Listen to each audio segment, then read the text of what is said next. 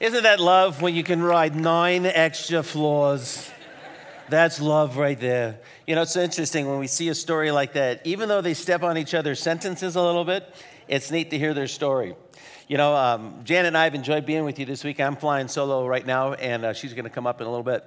But we've just enjoyed being with you and thinking about this idea of unity, that God has called us to something, and the idea that we're still better together. I think that might be there. Better together, and to work as a team, that God's called us to be a marriage team. Now, I'm kind of curious, how many of you have done any kind of home improvement? Any home improvement folks out there? Okay. I'm curious, how many of you have a project that's open right now? Yeah, okay. Anybody got a project that's been open for maybe a couple of months? Yeah, okay. And maybe like 6 to 12 months, anything like that? How many don't think they'll ever finish? Yeah, we've had a number of those. Matter of fact, my wife knows your pain, especially if your husband's the general contractor in your home. So I'm the general contractor in our home. And what's interesting is that I will tell my wife oftentimes when I start to do something, I'll say, honey, I'm doing this. I'm a public speaker. That's what I am. So you're going to get the quality of work of a public speaker. So you got to make sure that you understand that. One of the things that we had to do for one of the remodel projects that we did was to put in a new panel, electrical panel. And the reason that we needed to do that is we needed some more circuits in our house. And the idea was that as we were adding some of these things in our basement, one of the things that we needed to do was just kind of create more space to add circuits as we built out the basement. So our particular electrical panel didn't have enough room to add them. So I had a friend help me. We took out the old panel, put in a new one. This guy was an electrician. He knew what he was doing. Took off the meter, took out the panel, connected all the existing circuits so that way we could have power to the house. He said when you go to add the other circuits, when you're bringing the basement online, you got to make sure that you remember this is a hot panel. This is connected. So be careful. Like, gotcha. I'm a public speaker. Know exactly what you're talking about. So I looked at his work, and I'm just watching what he did. You cut the black one over here, and the white one over here, and the bare copper wire over here, and he did a beautiful job, all these nice right angles and stuff. And he was using these pliers to make his crisp, clean right angles. So I can do that. So I start connecting a black one's over here, white one's over here, bare copper wire's over here. So I'm going along, and I'm trying to make it look beautiful like he is. He was just a really beautiful electrician and how he made everything look nice. And after about 5 or 6, I'm like going, people get paid for this? Really? I mean, you're just putting wire here, wire there, you know, that kind of thing. So I come to this next one, and I put the black wire here, the white wire here, and I grab the bare copper wire, and I go to put it into its spot, and it's big old sparks. I'm like, oh my gosh. Am I thinking, what did I do wrong? Am I holding the pliers wrong? You know, did I put it on the wrong hole? No, all the other ones go here. So, you know, I felt like I was in that game Operation. We played as a kid, you know, remove wrenched ankle. Well, I thought I need to be careful here, so I double-checked. I thought, you know, maybe I was just holding the pliers wrong. Let's do it again. I'm a public speaker. That's what we do. We just try it again, right? And so I made sure I had rubber-soled shoes on, made sure I wasn't standing in a big puddle of water, you know, make sure I had the hands on the pliers. So I go and do it another time, and it's even bigger. Pliers go flying out of my hands, and I can hear this faint cry from upstairs. Is everything okay? You know? And so I said, okay, this is obviously above my pay grade. I don't know what I'm doing wrong. So I called my friend over, who's the electrician. We come back, and we start to look at what was going on. And what he saw and showed me was that the 2 main wires coming into the top of the panel, where all the electricity is coming into the panel, there's about less of a 16th-inch gap between the panel and the sheath, the covering. And the wire that I was holding had fallen across both of those, and I had in one single wire all the voltage for my house. And if those of you who know what I'm talking about know that I almost could have been killed, or could have been killed. The only thing that was protecting me, as I talked with an electrician last night over dinner, was the rubber that was on the handles of those pliers. That was the only protection I had from all of that electricity. And you know what that taught me as a public speaker? Is that electricity's tricky, okay? Secondly, hire somebody, okay? It's worth the money, right? But the third thing, there's this tremendous amount of power that's coming into my house. That for my house to operate the way I want it to operate, though, to bring light, to bring heat, to bring air conditioning, to plug in refrigerators, to live our life, we've got to have this power that comes into our house. And what's interesting is we've been talking all weekend about these great ideals about marriage, that God wants us to reflect Him, His unity, His loyalty, His love. He wants us to overcome our flesh, the world, and the devil. This is huge stuff, guys. How are we going to do that? Well, the thing is, God has given us His power to live out all the things that we've been talking about. Matter of fact, He wants us to access His power so that we can have the kind of life that He's designed us for and to have the kind of marriage that He's designed marriage to be. Now, think about this. If the power of God can raise a dead man to life, what do you think the power of God can do to a dead marriage? He can work. And as we talk about this idea of the power of God, there's two groups of people that come to my mind when I think about the power of God. First of all, there are those who understand it and are learning how to walk in that power. But there's a second group who don't really get that. They don't really understand what that means. They maybe have an idea of God, but you don't really know what that means to be connected to Him in that way. And I want to address both groups. First, I just want to talk about those of you who kind of don't really understand what that means. Maybe you know you're here and you don't really know God personally. You really maybe you grew up in a religious home like I did, but it wasn't personal to you. And there's things that I want you to understand, and Janet wants you to understand. And guys, to come to Hume Lake and not understand who God is not right. And so the thing is, some of us in this room aren't connected to Him. Some of us here don't have a relationship with Him. And that's why it's hard to see this unity in our marriage. And the thing is, we need to understand that God has designed us to be connected to Him. He's made us in His image and in His likeness.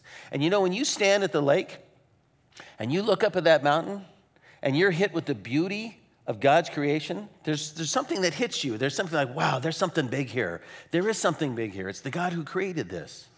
And He's masterful, He's powerful, He's beautiful, but He's also personal. And what's interesting is when He looks at you, you are much more valuable to Him than that lake and that mountain, because you have the stamp of the image of God on you. And do you know, in His great kindness, every moment of every day for us, He gives us every heartbeat. He gives us every breath. He loves us so intimately, He's sustaining our life. And the thing is, there's some of us who don't recognize that. We don't acknowledge that. Man, I love the illustration about the football camp. There's some of us who are looking out the window and not respecting God. We talked about on Friday night, or yesterday morning, the idea that one of the things that's true about us as human beings, not only that we're made in God's image, but you know what? We've turned our back on Him. We've all gone to our own way. We worship and serve the creature rather than the Creator. We don't give God the honor, the thanks, and the respect that He deserves. The thing is, all of humankind has been cursed with this concept called sin. That when Adam and Eve rebelled against God, we inherited that. And if you don't think you've inherited that, and if you don't think that you're a sinful person, ask your spouse. They might be able to give you some insight. Because that's one of the things that's really unique about marriage. When you get married, you get a chance to see who you really are. And the thing, if you're anything like me, you don't treat your spouse the way God wants you to treat them all the time. You don't treat your kids the way God wants you to treat them all the time. You don't treat yourself the way God wants you to treat yourself. And we don't treat God with the love and respect that He deserves. There's something missing. We're not connected to Him. We're putting Him away. We're stiff-arming Him. We want to be in charge. We want to run our own lives and do our own things. Let me ask you, how's that working for you? How's it working for your marriage? How's it working with your kids? And the thing is, God is holy, and that means He's righteous. He always does what's right. He's always loving. He's always moving towards. He never retreats. And the thing is, He looks at the way we treat Him, the way we treat our spouse that He has brought to us as His precious gift, and He doesn't like that. There's things that we do that don't respect Him or respect our spouse. And the thing is, every one of us in this room is guilty for not treating our spouse the way God wants us to treat them, and not treating God the way He deserves to be treated. And because He's holy, He can't tolerate that. It'd be like if somebody came and just totally massacred your house, tore it apart, burned it to the ground, stuff that was personal, stuff that was yours, and treated it improperly.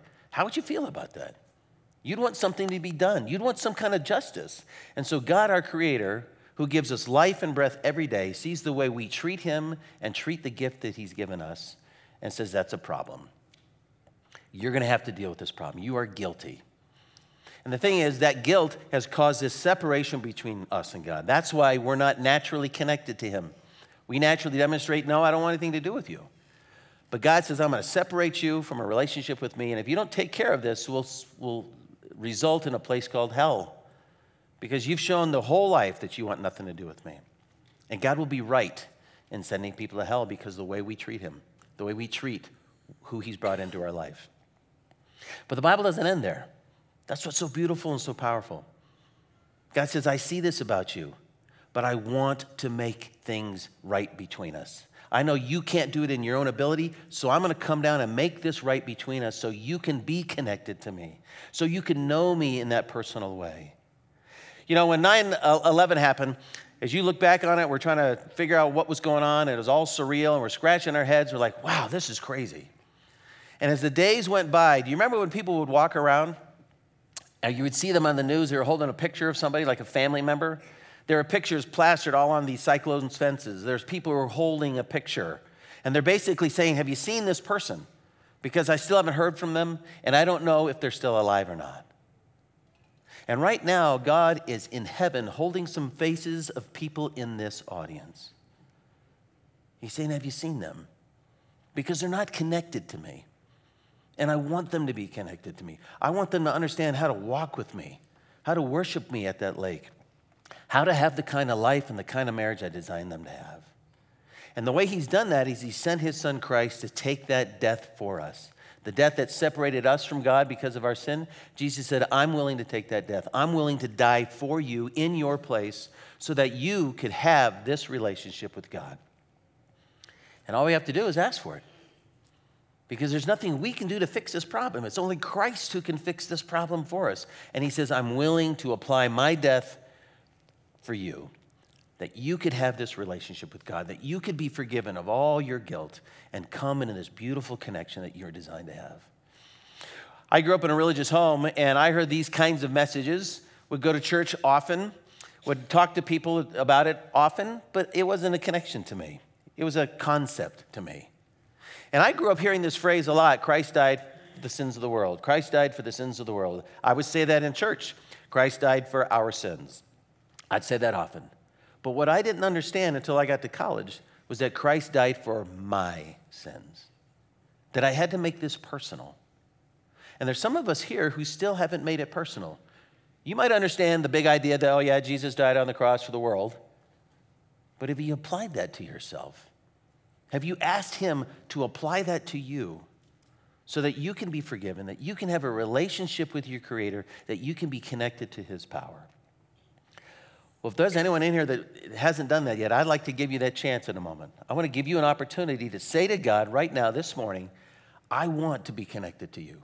I want to know your love and your power and your forgiveness, and I want to start a relationship with you that will help me understand you better, understand marriage better, understand family better. Well, how do you get that? You just ask. You just ask. You just ask him. And how we ask is we just pray. It's that simple. And what I want to do is just offer a prayer to you that you could say to God, if you would like to start that relationship with him, if you would like to be connected to him, to leave this place knowing that you began a relationship with Christ, I want to lead you with that. And what I'm going to do is just ask us all to bow our heads, just out of respect for others who are around you, and to think about God. And I'm just going to say a prayer, a simple prayer, phrase at a time. And if this reflects your heart, if this is what you desire, if you want this, then say this to God. It's not so much the words you're saying as much as it is the attitude of your heart. What role do you want God to have in your life? Let's pray. Jesus, I want you to be my Savior. Thank you for dying on the cross for my sins. Will you come into my life and be my Savior and Lord? And help me to be the man or woman you've designed me to be. In Jesus' name, amen. It's that simple. It's like when you meet somebody. Anybody meet anybody new here this weekend? Yeah, it starts with a simple meeting, doesn't it? And it moves to just keep getting to more time with him. And that's the same way it is in our relationship with God. Some of you met God for the first time. Some of you met Christ for the first time in a personal way this morning. That is awesome. But it doesn't end there. Keep learning, keep growing. Tell your spouse. Talk about the decision. And the thing that I'd love to encourage you to do is pick this up. The Bible, if you're not reading it, if you don't have one, stay in a hotel and steal it. No, you're not actually stealing it, right? Yeah. They put it there for a reason. So if you're staying in a hotel, you can know you can take it. It's okay, all right? But I'd really encourage you to start with there are 4 books or chapters about the life of Christ. They're called the Gospels. The Gospel means the good news of. And there's 4 accounts of the life of Christ. I'd encourage you to pick up the Gospel of Luke. Because in it, you see the Christmas story that you're familiar with, but you can start to learn more and more about who this person is. You got the big picture. He's God. He's died for your sins. But learn more about him. Grow in your relationship with him. Because the more you do, the more he's going to be real to you and be real to your marriage. There's a second group when we think about this idea of connection to God, and that might be some of us who, Ben, I remember coming to camp once a long time ago, and I kind of remember in something like that, but I'll be honest with you. I'm not really connected to his power. I believe certain things, but I'm not really connected to his power. I'm not really seeing him help me on my daily life. I'm not really seeing him help me in my marriage. And that's what I want to talk to the rest of us for the rest of this session. The idea then is really understanding how is it then that we get his help? How do we find this sense of power in our daily life? And this is where we need to understand who the Holy Spirit is. The Bible tells us that the Holy Spirit himself is God. And the few things that we want to work on is like, first of all, who is he? Who is the Holy Spirit? First thing, the Bible teaches us clearly that he's God. Remember, we have Father, Son, and Holy Spirit. He's not Casper the Ghost, okay? He's not some sidekick. He's not just some invisible puff of wind. He's actually God himself. What's so amazing is the Bible tells us also that he dwells in us. He dwells in each person who knows Christ personally. Look at these verses. 1 Corinthians 6:19, or do you not know that your body is a temple of the Holy Spirit who's in you, whom you have from God, and that you are not your own? Paul is writing to the church in Corinth saying, the Holy Spirit lives in you. When you became a Christian, or if you asked Christ in your life this morning, you know what you got? Boom! You got his presence in your life. You now have his constant presence in your life because of becoming a Christian. God puts his Holy Spirit in us. And he does that in dwelling us. The second thing that we need to understand is that he's God's pledge to us. In other words, kind of a down payment. What do you do with a down payment? A down payment is just you're saying, okay, I'm going to give you this money, but you know what? I'm going to give you the rest of the money eventually, right? When you pay a house, they'll say, give us some money as my promise that I'm going to give you the rest of the money. And the idea is that God says, I'm going to give you my Holy Spirit as a pledge to say, what I've started in you, I'm going to finish. That what you started here on earth is going to continue on into heaven. That's my pledge. In 2 Corinthians 1, it says, now he who establishes us with you in Christ and anointed us is God, who has sealed us and it gave us the Spirit in our hearts as a pledge. God hasn't left us as orphans. It's not like we prayed this prayer and he's like, okay, prayed the prayer, you're in, now you're on your own. It's like, no. I want to journey with you. I'm going to be in you and I'm going to finish what I start in you. And so as a believer, we need to understand that and keep coming to him. Not keep asking him to come into our lives. He's in our life because we've asked Christ to be our Savior. And the last thing is that he's the one who will help us live the Christian life that we're called to. If you're not familiar with this passage in John 14, I missed it. I'm over-clicking. That's what it is. This is great. It says, I will ask the Father, and he will give you another helper, that he may be with you forever. That is the Spirit of truth, whom the world cannot receive, because it does not see him or know him. But you know him because he abides with you and will be in you. Isn't that crazy? Jesus says it's better that I leave. Just see how the disciples handle that. It's like, whoa, wait a minute. Can you just stay around for a little while longer? Can we just kind of come back to you once in a while? Can we call you on the phone when we got a problem? He says, no. It's better that I leave. Why? Because I'm going to send the helper and he will be with you forever. He's going to live in you. He'll lead you, guide you, help you, empower you. And I love the name. He's the helper. Do you know what that means? That means we need help. How many people in this room need help? Raise your hands. Absolutely. But I don't know about you, but I came to Christ saying I need help, and then it's like, okay, I'll figure this out on my own, right? I'll do this in the power of my flesh. I don't need you anymore. No. The helper says more about us almost. And the term is so beautiful. The term is this idea that someone is called to come alongside of us to guide us, lead us, convict us, empower us to live like Christ.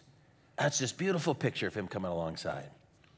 When I was doing these remodel projects, there's a guy that I know that he came over and was checking out my work a little bit. Had to put in some egress windows to allow people to escape if there's a fire in the basement. Smart enough to hire a guy to cut the holes in the basement walls. And so I framed up the windows so I could put in, or framed it up so I could put in the window. So I asked this guy to come over and check out the work, and he looks at it for a while, kind of stares, and goes, 2528370. I was like, man, is that a formula? Was that a geometry thing that I missed? What, is it a code? He says, it's my phone number. Call me. You know what my friend did for a living? He was a master carpenter. He was semi-retired. And he looked at my work and said, this boy's going to need some help. So he said, call me. I want to work with you on this project. And he helped this public speaker learn how to do things like framing and do some wiring and do some drywalling and do all kinds of stuff. He came alongside of me to help me build this beautiful basement that we enjoyed as a family. And God's Holy Spirit wants to come alongside of you in your marriage and help you build the kind of marriage he designed it to be, one of unity, one of reflecting him. So that's what he wants to be about.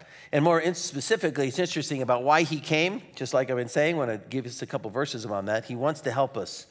Remember how we talked last night about the flesh, or yesterday morning? How powerful our flesh is?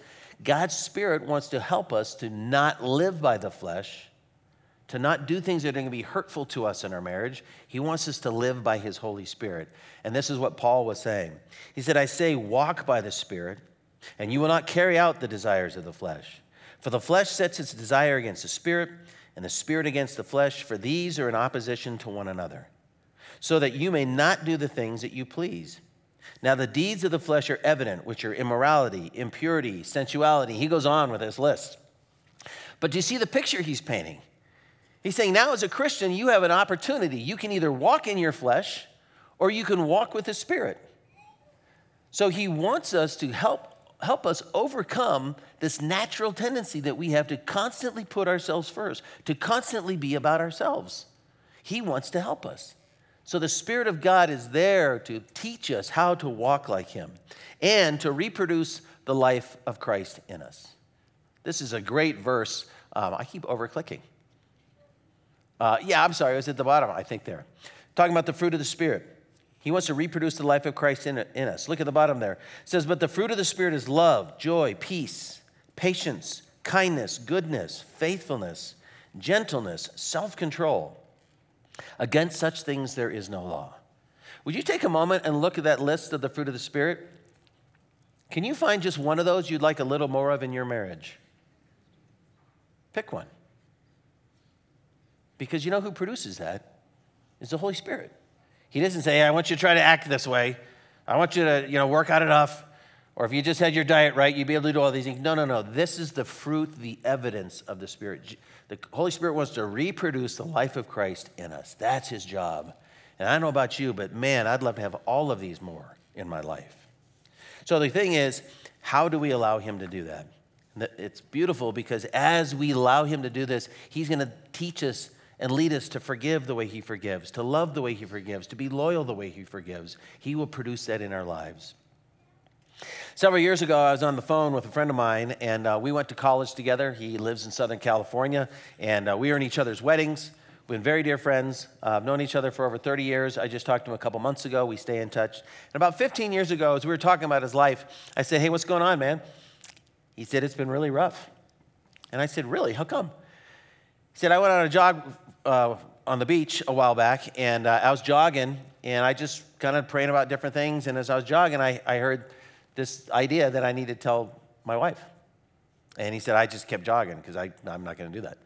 And then kind of a little bit later on, as he's living his life and driving to work and thinking about things and kind of was praying about a couple of things, and he got this idea. I said, you need to tell your wife. He's like, nope, I can do that. So he kind of kept going on with his life, and God would just gently say, you need to tell your wife. The Holy Spirit just kept saying, there's an area you need to talk to your wife about. He said, God, there's no way I can do this. I am so afraid to tell my wife about this. I don't have the courage because if I tell her about this, it's going to really, really hurt her. And I don't know if I have what it takes to kind of repair the damage I'm bringing into my marriage. I can't do this. The only way I can do this is if your Holy Spirit helps me have the courage, the power, and the hope to do this. And what he had to tell his wife about was his problem with pornography. He's an elder in his church, 4 kids, and this thing kept persistently kicking his tail. And God says, it's time to deal with this. I want to help you. I want to reproduce the life of Christ in you. So he trusted God and told his wife, and he was right. It really, really hurt her. It really hurt her. She was even devastated. And as she heard the story and spent time and was frustrated and angry and hurt, she said, God, the only way that I can forgive him, the only way we can repair our marriage is if you help me. If you change me, if you give me the ability to love and understand him and care for him and see his perspective, that's the only way. And they spent time with people, they got counseling, they were in a small group, and they will tell you that God brought them all the way through that. A lot of us get stuck in the middle and things fall apart. But they would both say because of God's Spirit enabling them to forgive and move forward and be patient and all the stuff we talked about. That's what the Spirit of God wants to do. He wants to reproduce the life of Christ in us to have the unity that he's designed for us. Well, let's get practical on the last idea here. How do we get his help? Well, first of all, we got to understand that when it comes to asking God for help, we're not asking for more of God. It's not like you only got a little bit of God as a Christian, and now you got to figure out what's the formula to get more of him, because I feel like I only got 2% of him. No. You have all of the Holy Spirit in you as a believer. The question is, does he have all of you? If you're in a car, you don't have your phone with you to play songs. Is there a radio format? Like if you had to use the radio, is there a radio format that you're not going to listen to, a station kind? Just call it out. What would you not listen to on the radio? Rap, okay. Fox News, okay. What else? Not CNN either, but no. Sure, just news, okay. What else do you don't listen to? Sports, okay. Anything else? Rock? What? I missed it. Talk shows. Well, let me ask you something. Even though you're like, I'm not going to listen to those things, do you think by you not wanting to listen to them, they don't exist? Of course they exist. You're just not dialed into that station, right? Well, God is right here, right now. The question is, are we dialed into him? God's present at every fight you have. Every time you give each other the silent treatment, he's right there. We have the opportunity to dial into him or not. So this isn't about, I need to get more of God. It's more about, are you willing to dial yourself into him? Second thing is this idea of this growing in this understanding of allowing God's Spirit to help you. Guys, this is a lifelong process. This is a lifelong process of coming back to him and coming back to him and coming back to him. And we experience his power by yielding our lives to him. There's a really, really unique verse in the book of Ephesians that Paul talks about. He says, and do not get drunk with wine, for that is dissipation, but be filled with the Spirit. Dissipation is a sense of disloyalty, kind of living a crazy life. It's not being loyal to God.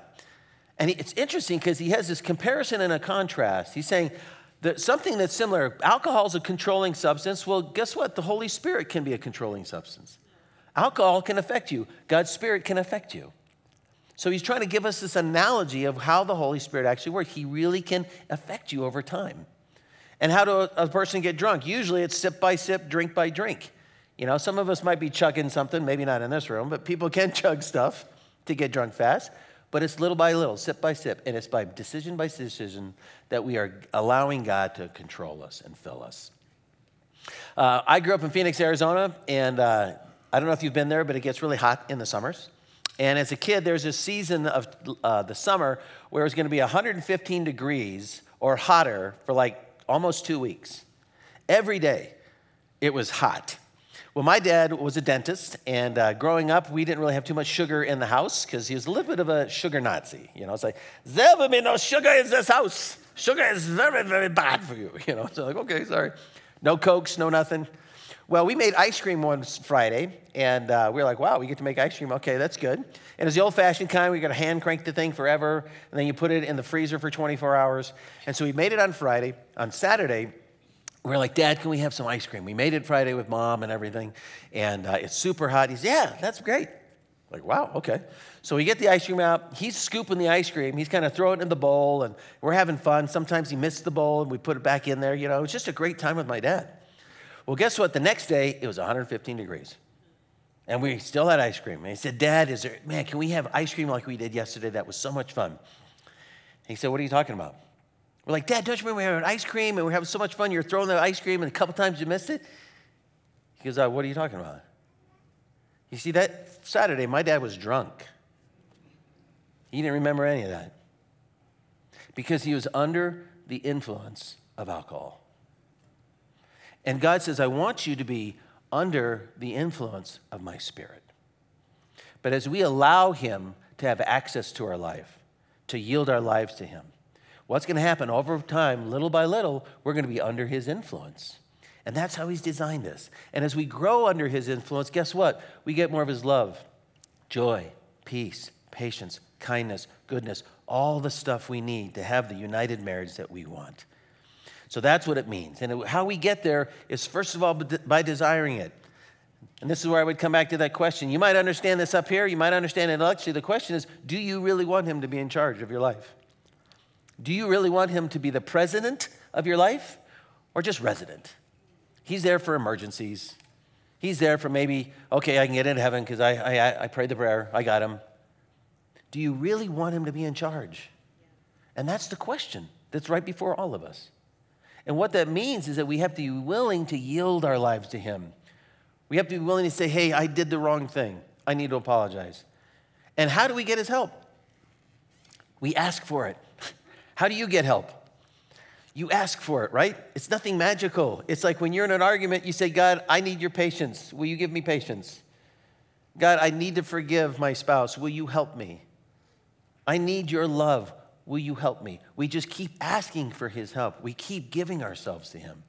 And the thing is, I don't know about you, but what gets in the way most of the time is me and my pride. I don't want to admit that I need help. Has anybody ever been to a chiropractor? Yeah? Okay. Maybe some of you are chiropractors. I love going to the chiropractor, but the one move that they do that I don't like is the neck move. Have you had the neck move? Man, that always makes me nervous, right? I just think they're going to do like a Jack Bauer on me, kill me. Go for my wallet, find out I got $3 in my wallet, and like, why'd we do that? That was dumb. But what's interesting is if you remember when they do the neck move, they get your hands right on your neck, and they're trying to get you to relax. And I know what they're up to. And they'll start to ask you questions. So, Ben, how's your day? I'm fine. Everything's good, So, do you have any kids? Yeah, I got 3 kids. Well, tell me about your kids. Well, one's out of college, and, I'm just like, I'm resisting this the whole way. And you can tell they're just kind of waiting. They're talking, trying to distract me. And when they feel that nanosecond when you relax, you're like, oh. You check to see if your head's still there. Like, it's not on the floor. You're like, wow, that's pretty good. Well, there's something in our hearts that just resists the Holy Spirit. We say, no, because you're going to show me stuff in my life. You're going to call me to do stuff. We say, no. And he can't work. We're not under his influence. And so the thing that we need to keep learning about is how do we bring him? How do we bring our lives to him? How do we keep saying, will you help me? And the thing is, he wants to. He wants to fill your life with the reproduction of the life of Christ in you. Well, as we bring this session to a close, the thing I think we're just trying to communicate is that when we want to get unity in our life, we need some help, don't we? We need some resources, and God has given us the resources of his Holy Spirit who lives in us. He wants us to learn how to allow him to live in us and be under his influence so he can live through us and love each other the way he's called us to love each other. The other resource he's given us is the church. He is given us the church, his body. Janet and I have been in small groups ever since we've been married. And I can't tell you how much it means to us to be around other Christians who are willing to talk about their relationship with Christ, but also talk about their failures in their marriage. There's something empowering about that. He's given us places like Hume Lake, places that allow us to get deeper with him. So God is all about us being more unified in our marriage and knowing him personally. And he wants us to learn how to let him resource us through his Holy Spirit. You know, this entire weekend, Janet, come on up here. We've just had such a great time being with you.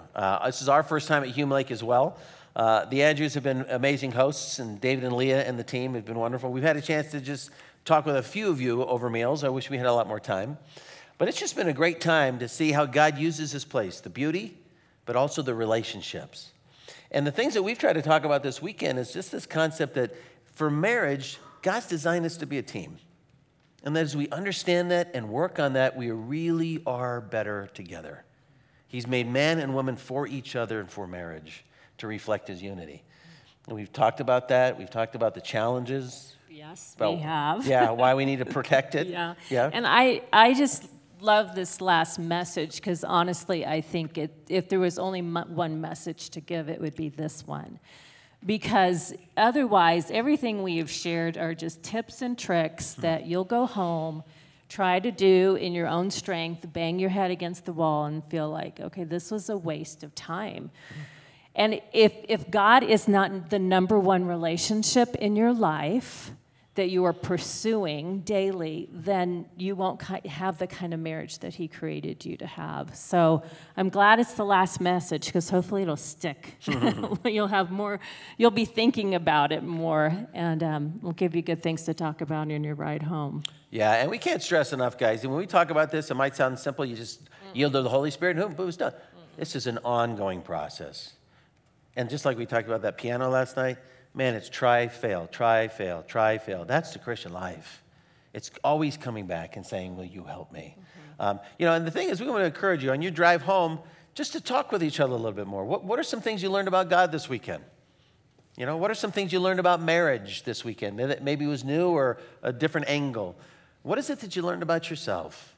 But talk with each other and enjoy that conversation of the things that God did in you and wants to do through you this weekend. Well, we'd like to pray for you. Can we do that? Father, thank you very much for this weekend to be away from the rat race, the distractions, the hassles. And I know as we start to get ready to leave here, all that's going to start pressing back in on us.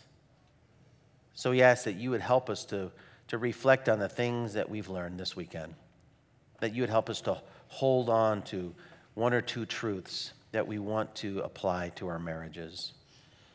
And Father, I pray for anyone who has started a relationship with you this morning, that you would really help them know that you're real, that you have entered their life, that you would help them to grow, talk with their spouse about that, help them to learn more about you. And Father, please help all of us to learn each day how to ask for your help and live under the influence of your Holy Spirit. In Jesus' name, amen.